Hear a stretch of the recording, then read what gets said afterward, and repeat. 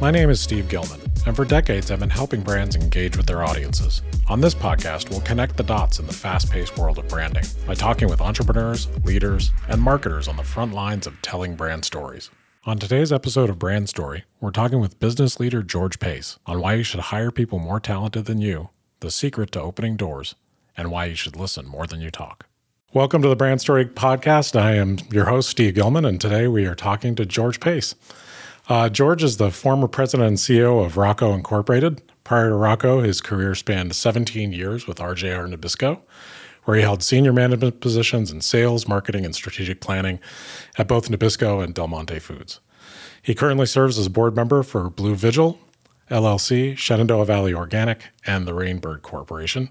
He also serves on several advisory boards for Dynamic Aviation, Summit Community Bank, and Shenandoah Growers. And he's the founder of the Shenandoah Valley Angel Investors. He also served in the public sector, which many of you may know him from, on the Harrisonburg Electric Commission, Harrisonburg Planning Commission, and the City Council as the vice mayor, and so many nonprofit boards that I think we could be here all afternoon if I listed them all. And I got to work with you at RMH when you were on the board of RMH, and it was a pleasure. So, George, thanks so much for being here today. It's a pleasure, Steve. It's good to see you. Yeah, it's good to see you too, sir. I had such a great experience working with you at RMH during the rebrand for the hospital and health campus, and then I know you were intimately involved in the transition for the community hospital to be part of Sentara, and that was a very positive move for this community. So thank you for all you did around that. Thank you. I appreciate that. Yeah. It was fun. Yeah, it was fun. It was a lot. A lot in a relatively short period of time, too. It was a lot of change and a lot of really positive change, but I don't think many people understand, I was involved in it, so I understand the importance of, with healthcare reform, small community hospitals being part of bigger systems so that they can provide the care to the community needs. And I think you saw that early, Well, I was thinking about this last night in we were working on the advertising campaign, and then almost overnight, although you didn't realize all that was going on, we moved into, I would say, a fairly intensive communications program, both internally and externally. And we did a lot of work on that. And that, I'm sure you weren't envisioning that 6 months earlier. No, I thought we'd get the big advertising campaign for the new campus up and then, get a breather. But we went straight into the communications campaign after that. And that was pretty intense. It was intense. That's where I got this gray hair. The good news is we still got hair. I know. We still got hair. We're still working. Yeah. You provided some amazing leadership in those days. And it was just an absolute joy to work with you and Carter and Jim. And, so thank you for that experience. Well, there were a lot of good people. Oh, for sure. Yeah, one of the people that I interviewed for this podcast recently was Carrie Willits, who went on to work at Sentara, and now she's a regional president for WellSpan Health up in Pennsylvania and supervises 5 hospitals and outpatient centers. She's pretty amazing. A lot of those good people have gone on to bigger and better and amazing things. Yeah, that's good. It's good to hear. Let me just start. I'm going to ask you questions. All of these are just your perspective. You've accomplished a lot in your career. I mean, a lot. Like even just going through your resume and everything, all the boards you've been on in your early career in marketing. What do you think you're the most proud of in your career? I think from a managerial perspective, most proud of leading Rocco Enterprises through probably the toughest period of time in the history of the company. It was in the mid-'90s. We were facing unprecedented cost increases in grain, corn, and soybean meal, an inability to raise prices because of excess supply in the marketplace. And it was tough. But we got our lenders to stand behind us. We were talking to them every week, I think. But more importantly, we were able to galvanize the employees to realize we either got to make this work or it's over. And that was a very intensive communications process that went on and on and on because it never stopped through that whole period of time. But we pulled it off, and we came out of it stronger on the other side than we'd ever been before. Yeah, I remember that time. That was the most intense period of time from a management challenge standpoint in terms of trying to make the right decisions, getting everyone in the same boat, rowing together. But we did it. And once you do that, once you can actually get everybody moving in the same direction with the same commitment, it's truly extraordinary what you can accomplish as an organization. It's very difficult to do, which is why I'm proud of it. Usually, you end up having people going in different directions, and I understand all that.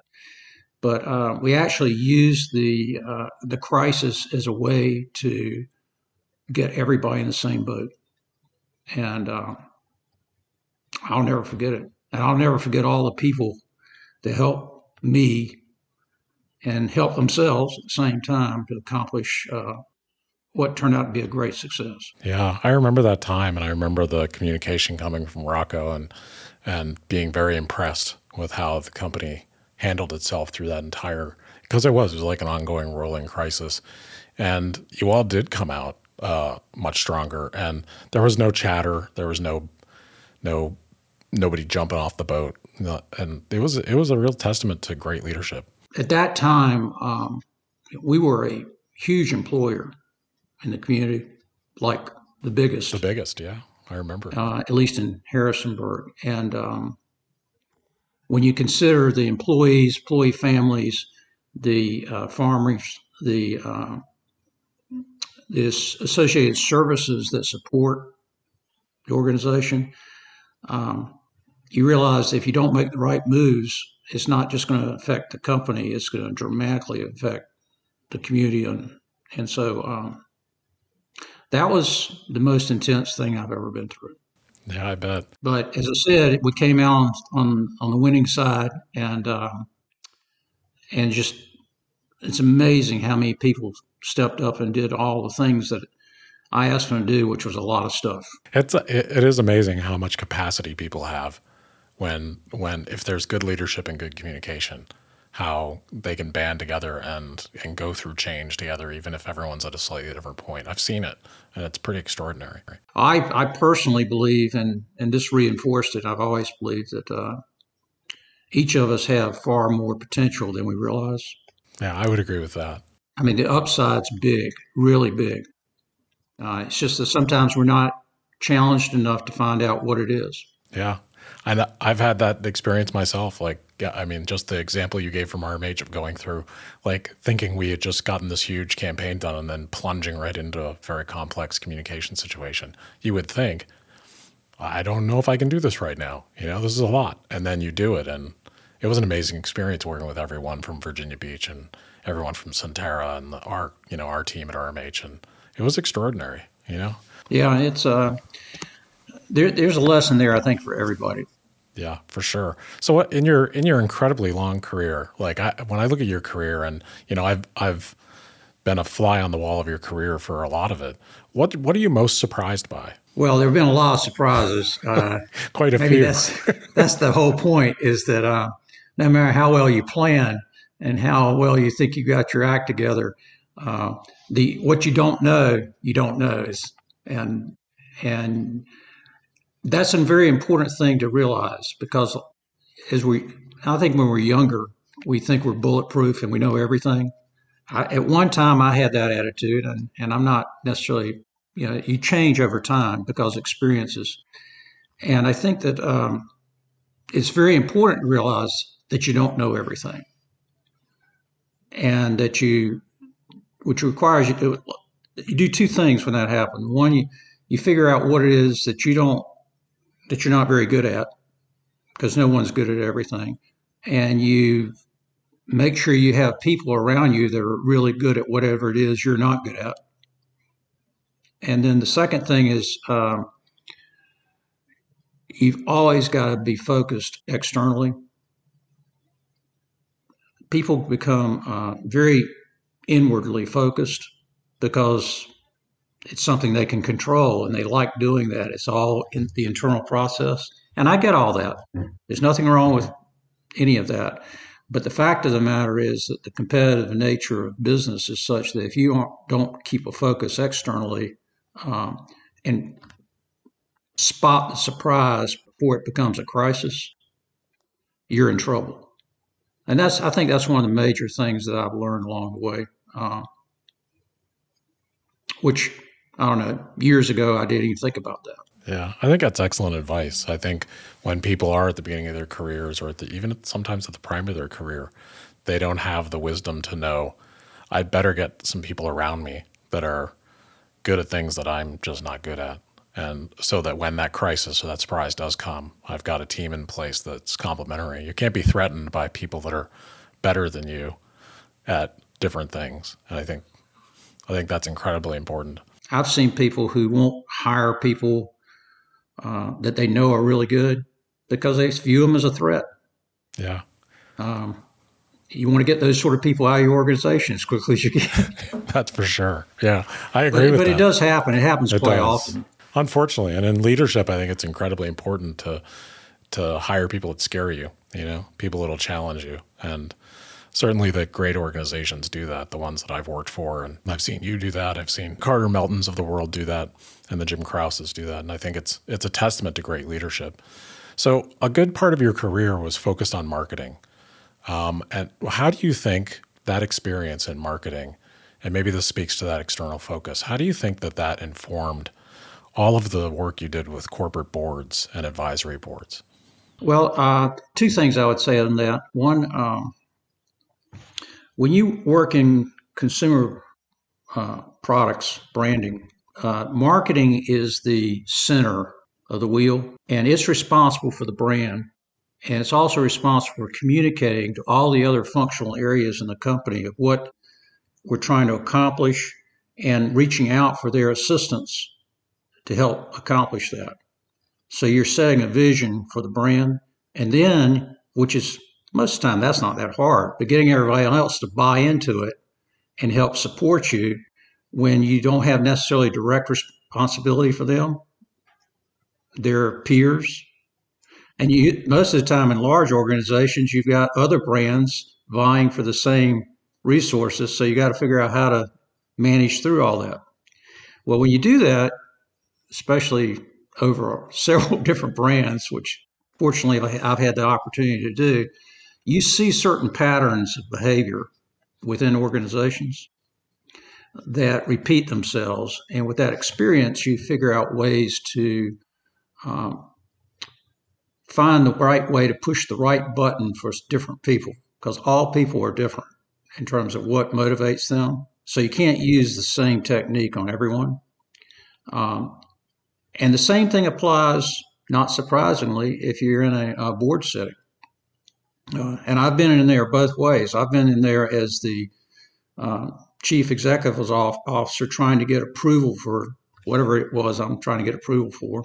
And I've been on the board side listening to chief executive officers trying to push my buttons to get approval. And so over time, you start to see human behavior repeat itself over and over, regardless of the setting, and you're prepared for it. And you can prepare in advance your narrative that you think carry your point of view. But at the same time, and I constantly remind people of this, that can be dangerous because it can, you may miss something that could change your mind.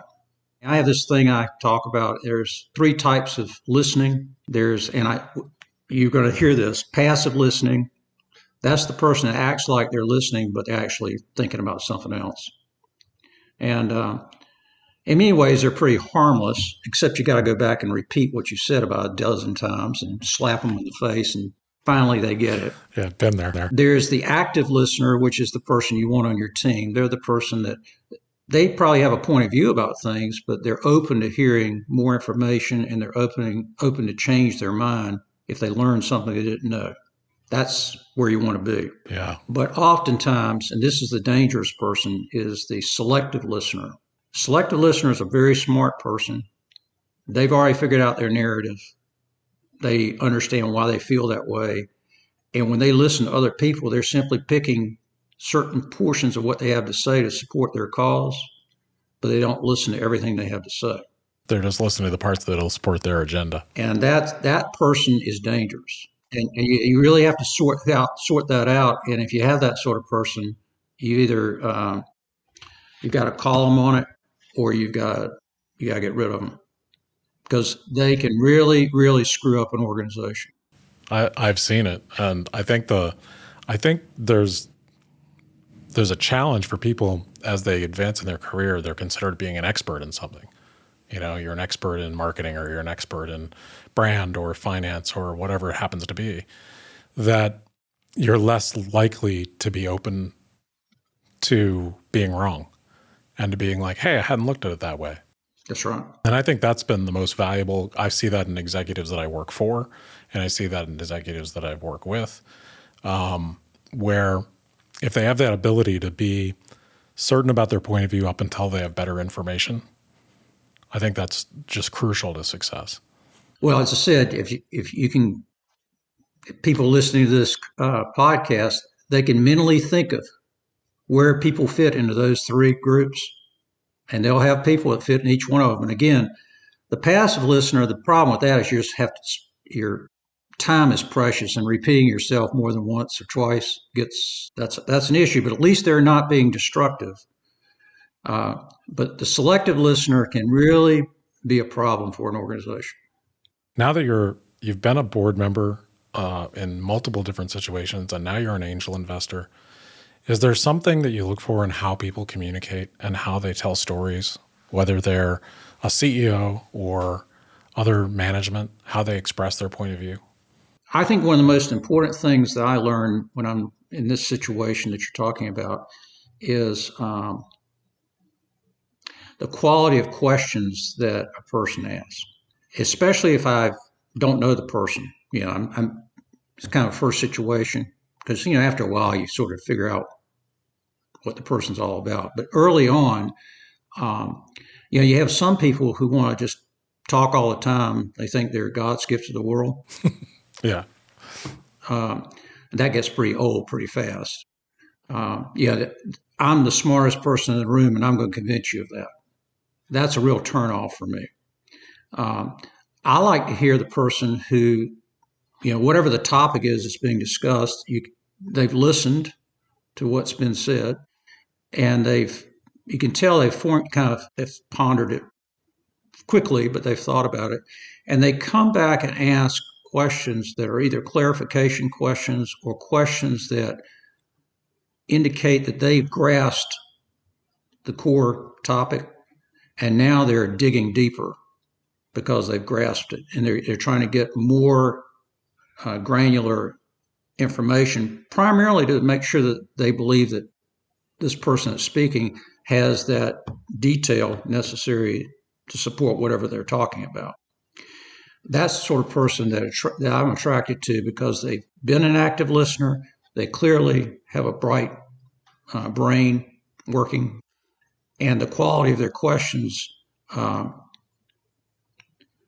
let you know they're really committed to whatever the topic is.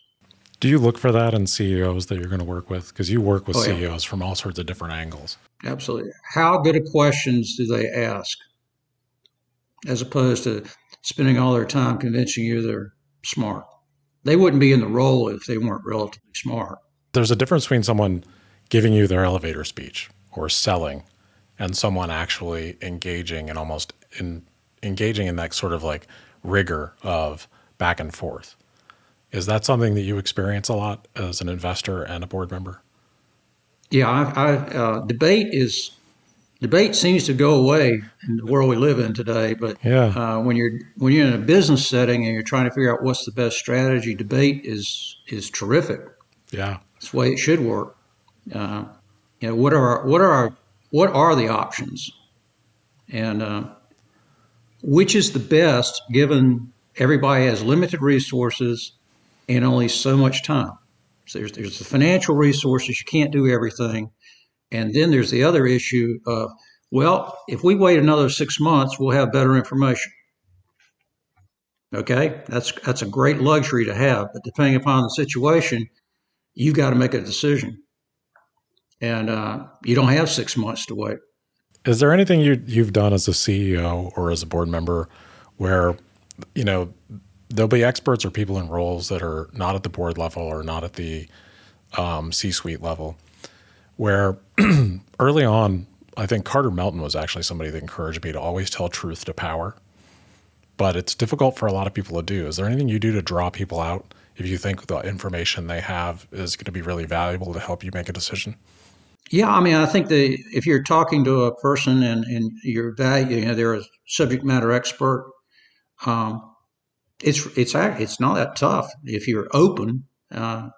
It goes like this, Steve, I got a tough decision to make, and I'm trying to get as much input as I possibly can. And I know you don't normally attend our chief operating officer meetings or whatever it is, but I already know, because I've talked to everybody in the organization, that you know a lot about this. Help me understand what I don't know. It's up to the leader to be open and give permission, if you will, so the other person feels at ease and shares with you their knowledge. And they don't feel intimidated because, they're 4 levels down in whatever it is in the organization. It's up to the leader to make that happen. Yeah, and I think that kind of goes back to what you were saying about active listening.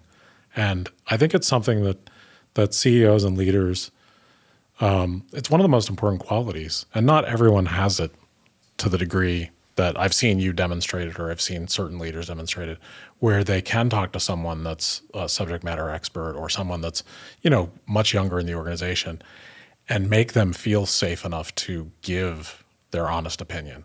And I think that ability to listen. So do you think listening as a board member, that sort of active listening and as a board member or CEO has served you well? Absolutely. I mean, there's no question about that. At the end of the day, you have to be comfortable in your own skin. You're not worried about what people think about you. And you just be open and straightforward, and you'd be amazed. It knocks down lots of doors. It's good. That's great advice. I think it's great advice for anyone young in their career. It's great advice for anyone that's in leadership for the first time. So I think that, it seems really simple, but not enough people practice it in this day and age. So I'm glad we got to talk about that.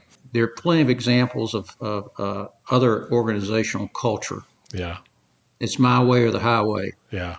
And that's someone who thinks they've got all the answers.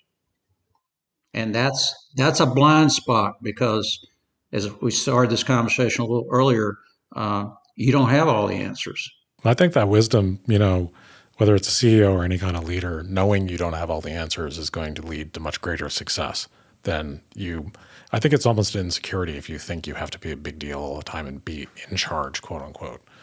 And, I think that's something for anyone listening to this. I think that's something, if you're getting into leadership or you're about to join a C-suite, it's your first shot at it, be open, listen more than you talk is sometimes a great thing to do. It helps you getting everybody in the same boat. People are willing to follow someone they know that is thinking about them and not just by themselves, and is asking for their input, wants to hear what they think. Over time, that can really help you in terms of getting everyone to focus on the same common objectives. Yeah, I couldn't agree with that more. I think telling people what to do and being the smartest person in the room is half as good as a way to demonstrate leadership than being a great listener. If you authentically listen to people, you're going to get more information and you're going to think of something you never thought of. So I learned that from you guys. So I appreciate the object lessons that I was given in many boardrooms and many rooms with you and several other leaders. So thank you for that. So I have a couple of questions about brand and what you look for in a brand story as an investor, because right now you're an investor, you're still a board member. And when you're joining a board or you're going to invest in a company, it's a big decision, I'm sure, because you're going to give up a lot of your time and a lot of energy. Is there anything that you look for in that brand story? Again, I try to keep it as simple as I can, but it's complicated, but it's very, very important. Yeah. Essentially, that brand is making a promise to the customers that it's doing business with. That's the core thought. And so you want to understand what that promise is. And then, based upon whatever your understanding of that is, then certainly as a board member, and also as a marketer, you want to look at the organization functionally in terms of whether or not that organization is designed and is functioning in a way to deliver on that brand promise. And does everyone in the organization understand that?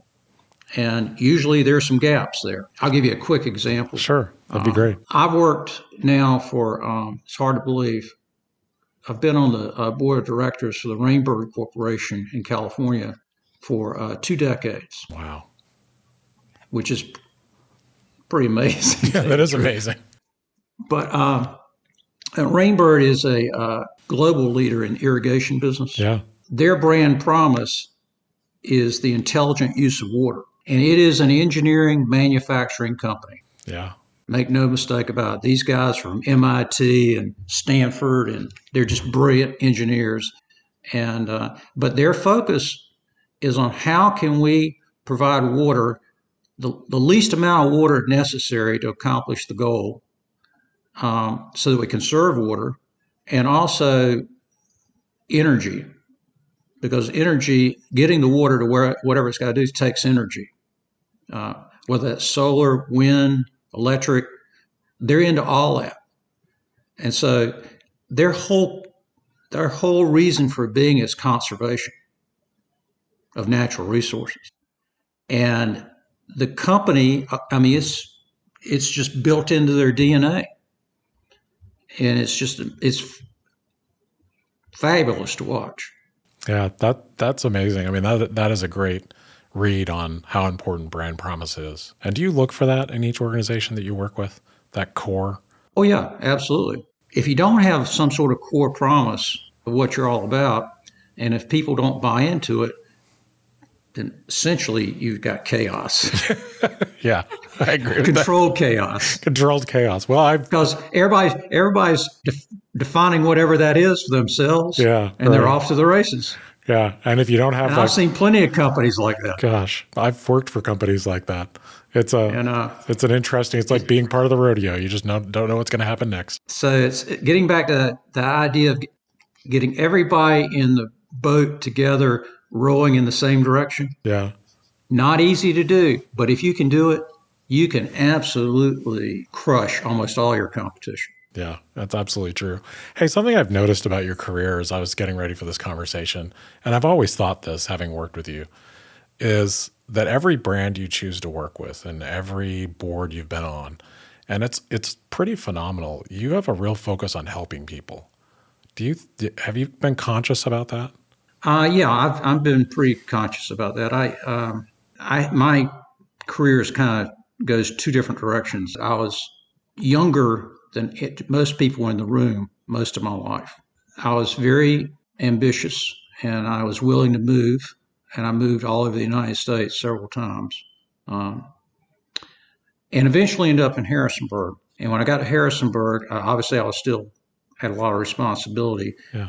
I didn't have a 2-hour commute. All of a sudden I had a different type of life.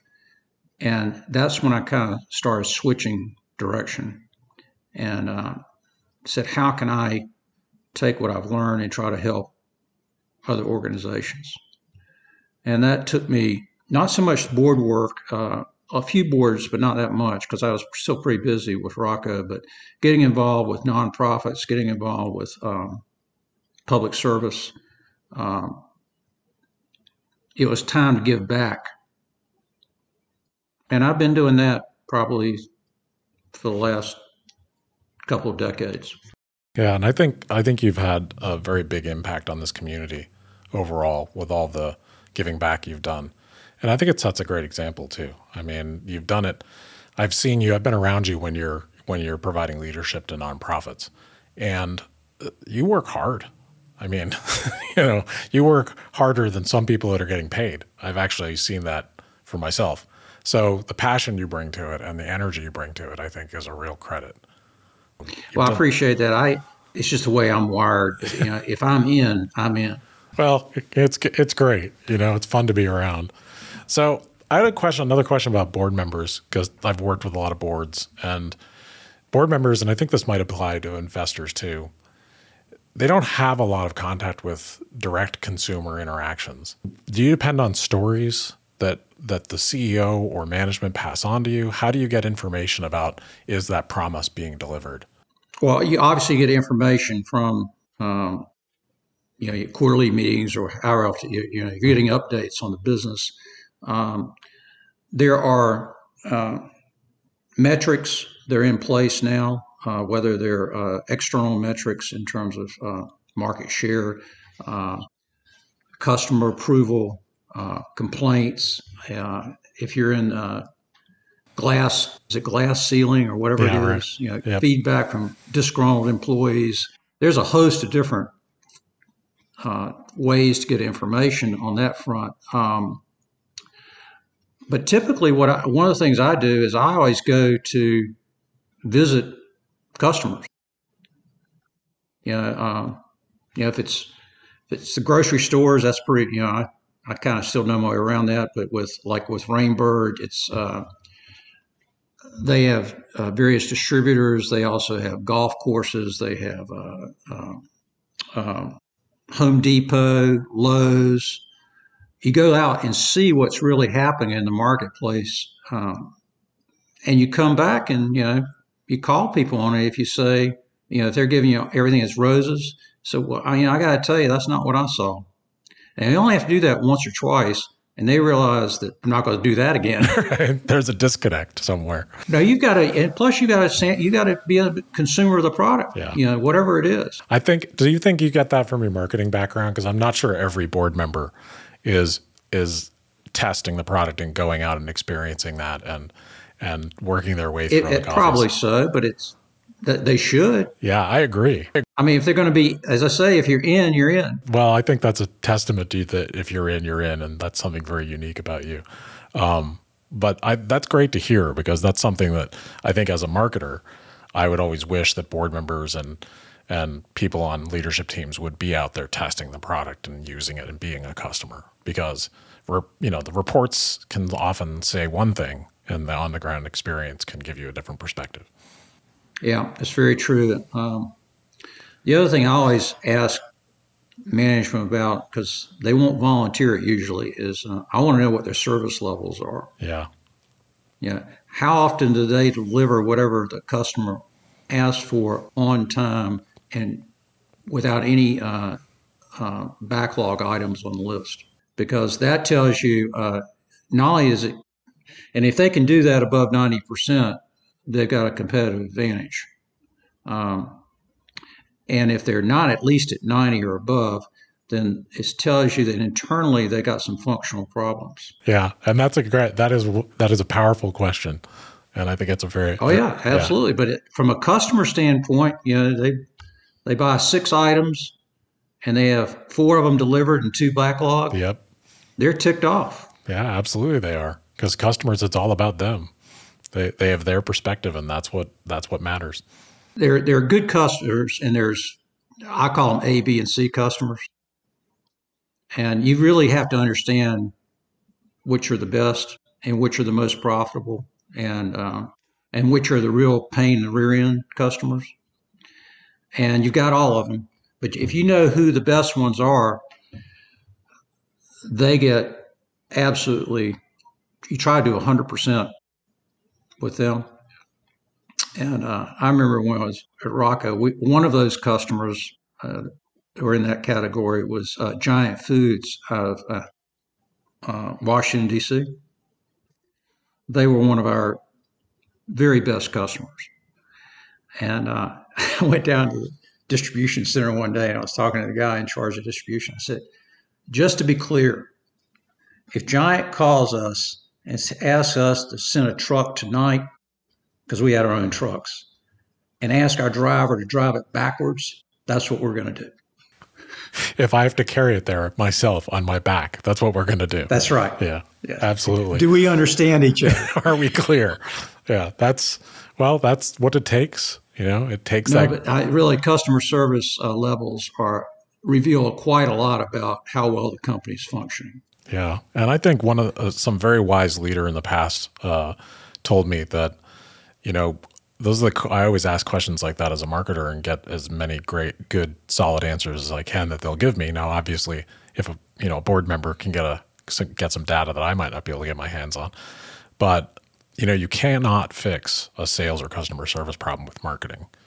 It's usually a customer service problem is usually very much a communications problem, and or within the organization, different functional areas have reward structures that are in conflict with each other. Yeah. And so people are doing what is in their best interest, and the organization's not focused on the customer. And what brings that all together at the end of the day is what your customer service level is. Right. All the great brands, you can look at them and be like, well, they start with customer service and work backwards. They're talking about it every single day on multiple levels. That's why we're in businesses, to produce products for people that want our products and are willing to pay us money for it. Right. Here. So with all the industries that you've worked in, whether that's, as an executive or as a board member, I was just curious, which industry do you think has kept you up the most at night? I work with the with RMH, and I've also this year I'll complete my term responsibility as I was the chair of the University of Physicians group at UVA. So I've kept my finger in the healthcare world for some time. My father was a doctor and my mother was a nurse. So I grew up in all that world, and it is an extraordinarily complex industry, and it has lots of issues, and a lot of those we saw, and as the pandemic occurred, it just stressed something that was already somewhat stressed. And so I've spent a lot of time doing whatever I can to try to help reduce some of those stresses. And that's kept me up at night. Yeah, I bet. That's the industry I've worked in across a lot of different industries, from CPG to, nonprofits, government agencies, and healthcare. I think Carrie and I were talking about this, is the most complex industry because of the regulation, because it's such a direct line to people's lives, and they're in a moment of crisis, and there's so many factors, from the reimbursement factors, the quality of care. There's so much that goes into it that I think if you can work in healthcare, you can work in almost any industry. Well, I think it's a good question, good point. People have been talking about healthcare through Zoom and video and all that for years. Yeah. And nothing ever happened. It was promised for the future, which of course increases access dramatically. And the reason nothing ever happened is they could never get the reimbursement figured out with the insurance companies. So it was a loser. Yeah, it just won't work. Pandemic comes along. Guess what? Accelerated that technology by at least 5 years, if not more, to the present. And now that's going to be something that will be available on a going basis. So that was a good thing that came out of the pandemic. Sometimes there are out of every crisis, there's usually some silver linings. Right. But that'll be a plus, especially for people who are in rural areas, or people that, the key thing is a lot of people don't have transportation. Yeah. I know that, I also work with the free clinic in Harrisonburg. And, I guess it was, maybe 5 or 6 months ago, but they announced they were going to close it. I was sick to my stomach because I know how important that organization is, number one. And number two, it's next to the bus line. Yeah. So there was a way for people to get there who didn't have normal transportation as we think about it. Huge issue. I was very pleased to see that the crowd that started it a long time ago, they've started it all up again. So Yeah, that is good to see. they just opened their doors and they're back in business again. And I'm very pleased to hear that, because there's a great need for not only low cost available health care, but health care that people can actually access because they can get to it. We take it for granted that we can get in a car and go to the emergency room or wherever we do. A lot of people can't do that. Yeah, and I think most people that haven't worked in healthcare don't know that. That access is a big barrier to good care. Huge, which is another good thing about the being able to use video for a lot of things on healthcare. Not everything, but a lot can be done there. Yeah. Let me ask you a question about, on this podcast, we're talking to people from all sorts of different industries about brand story, but also about marketing and about management. And I just kind of like to let the conversations go where they want to. And the idea is, I think people have a lot of things to learn from each other from different industries. So you've worked in very disparate industries. Do you think being able to bring what you learned in healthcare or the experiences in healthcare to other industries has helped, or vice versa? I think from a standpoint of getting back to what's the reason for being for the company, i.e., what's the reason for being for the brand? Yeah. Those link directly together. When you start talking about different strategies to build the brand, whether it's line extensions or a new advertising campaign or secondary placement in the store, we go down a list. I think that's getting really into the basic elements of brand marketing and what's going to be our pricing strategy. I don't think those necessarily translate across industries the same way. Some of it does, but not all the time. But the core reason for being, that's the essence of what branding is all about, and supporting that and getting a consumer, and obviously that has to add value to the consumer. And I'd argue that's true for any organization, figuring that out. We were at the free clinic. The name suggests that it has value, but the tagline was compassionate care, and that's what made the clinic unique. Is because in their case, practically everyone who came through that door had several chronic illnesses. They were taking umpteen pills, or these people were sick.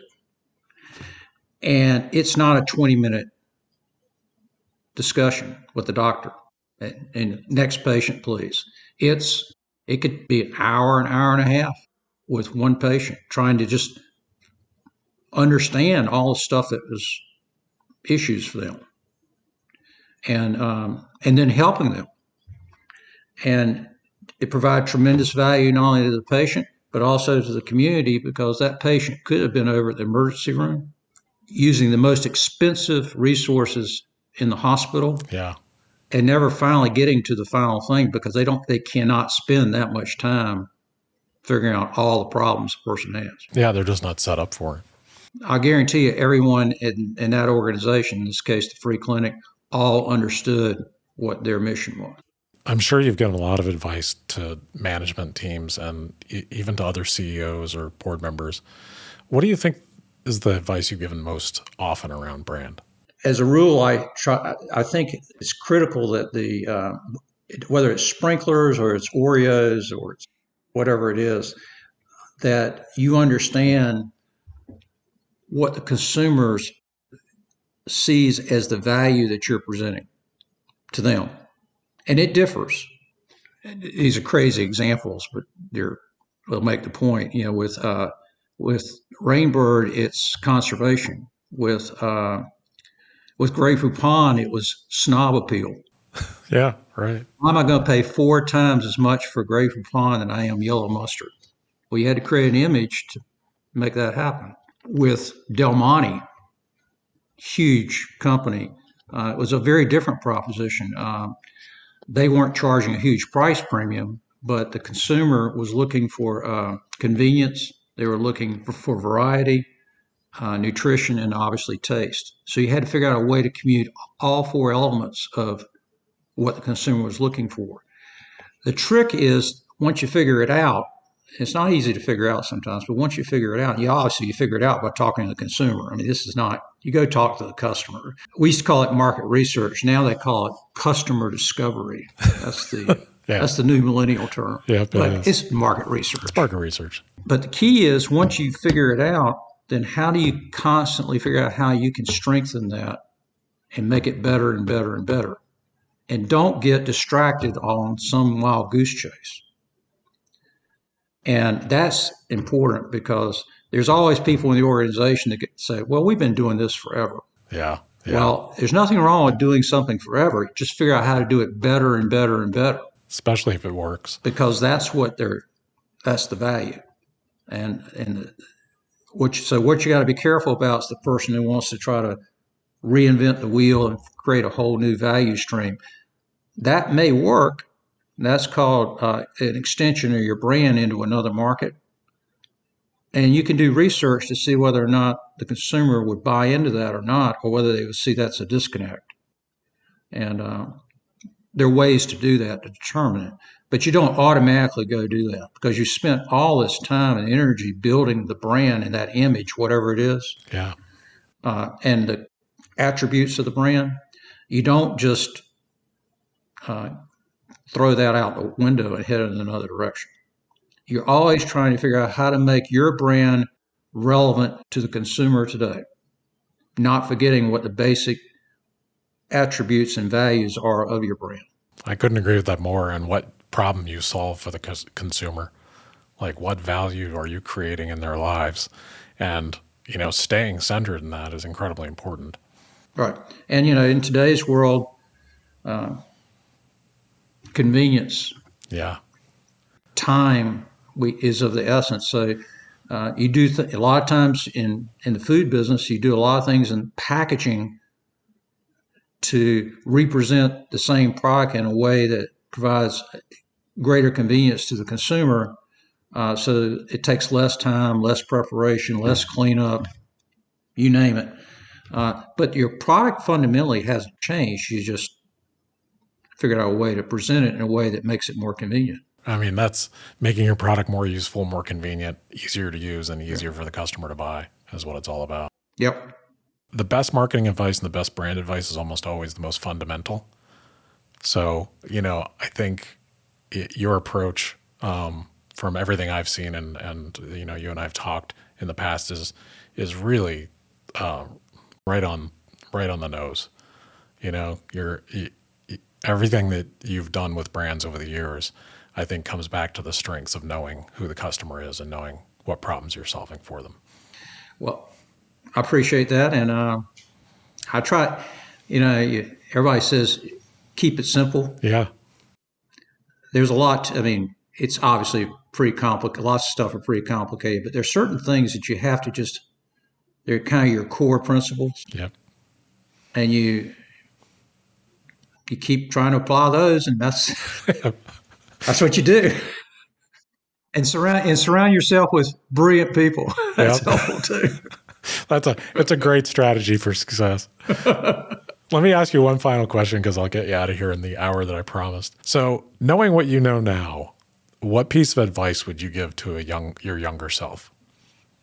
There was a time when I was younger, I always had the ability to listen to, gain the information, filter it through my head, and come back and give people what I thought was the answer.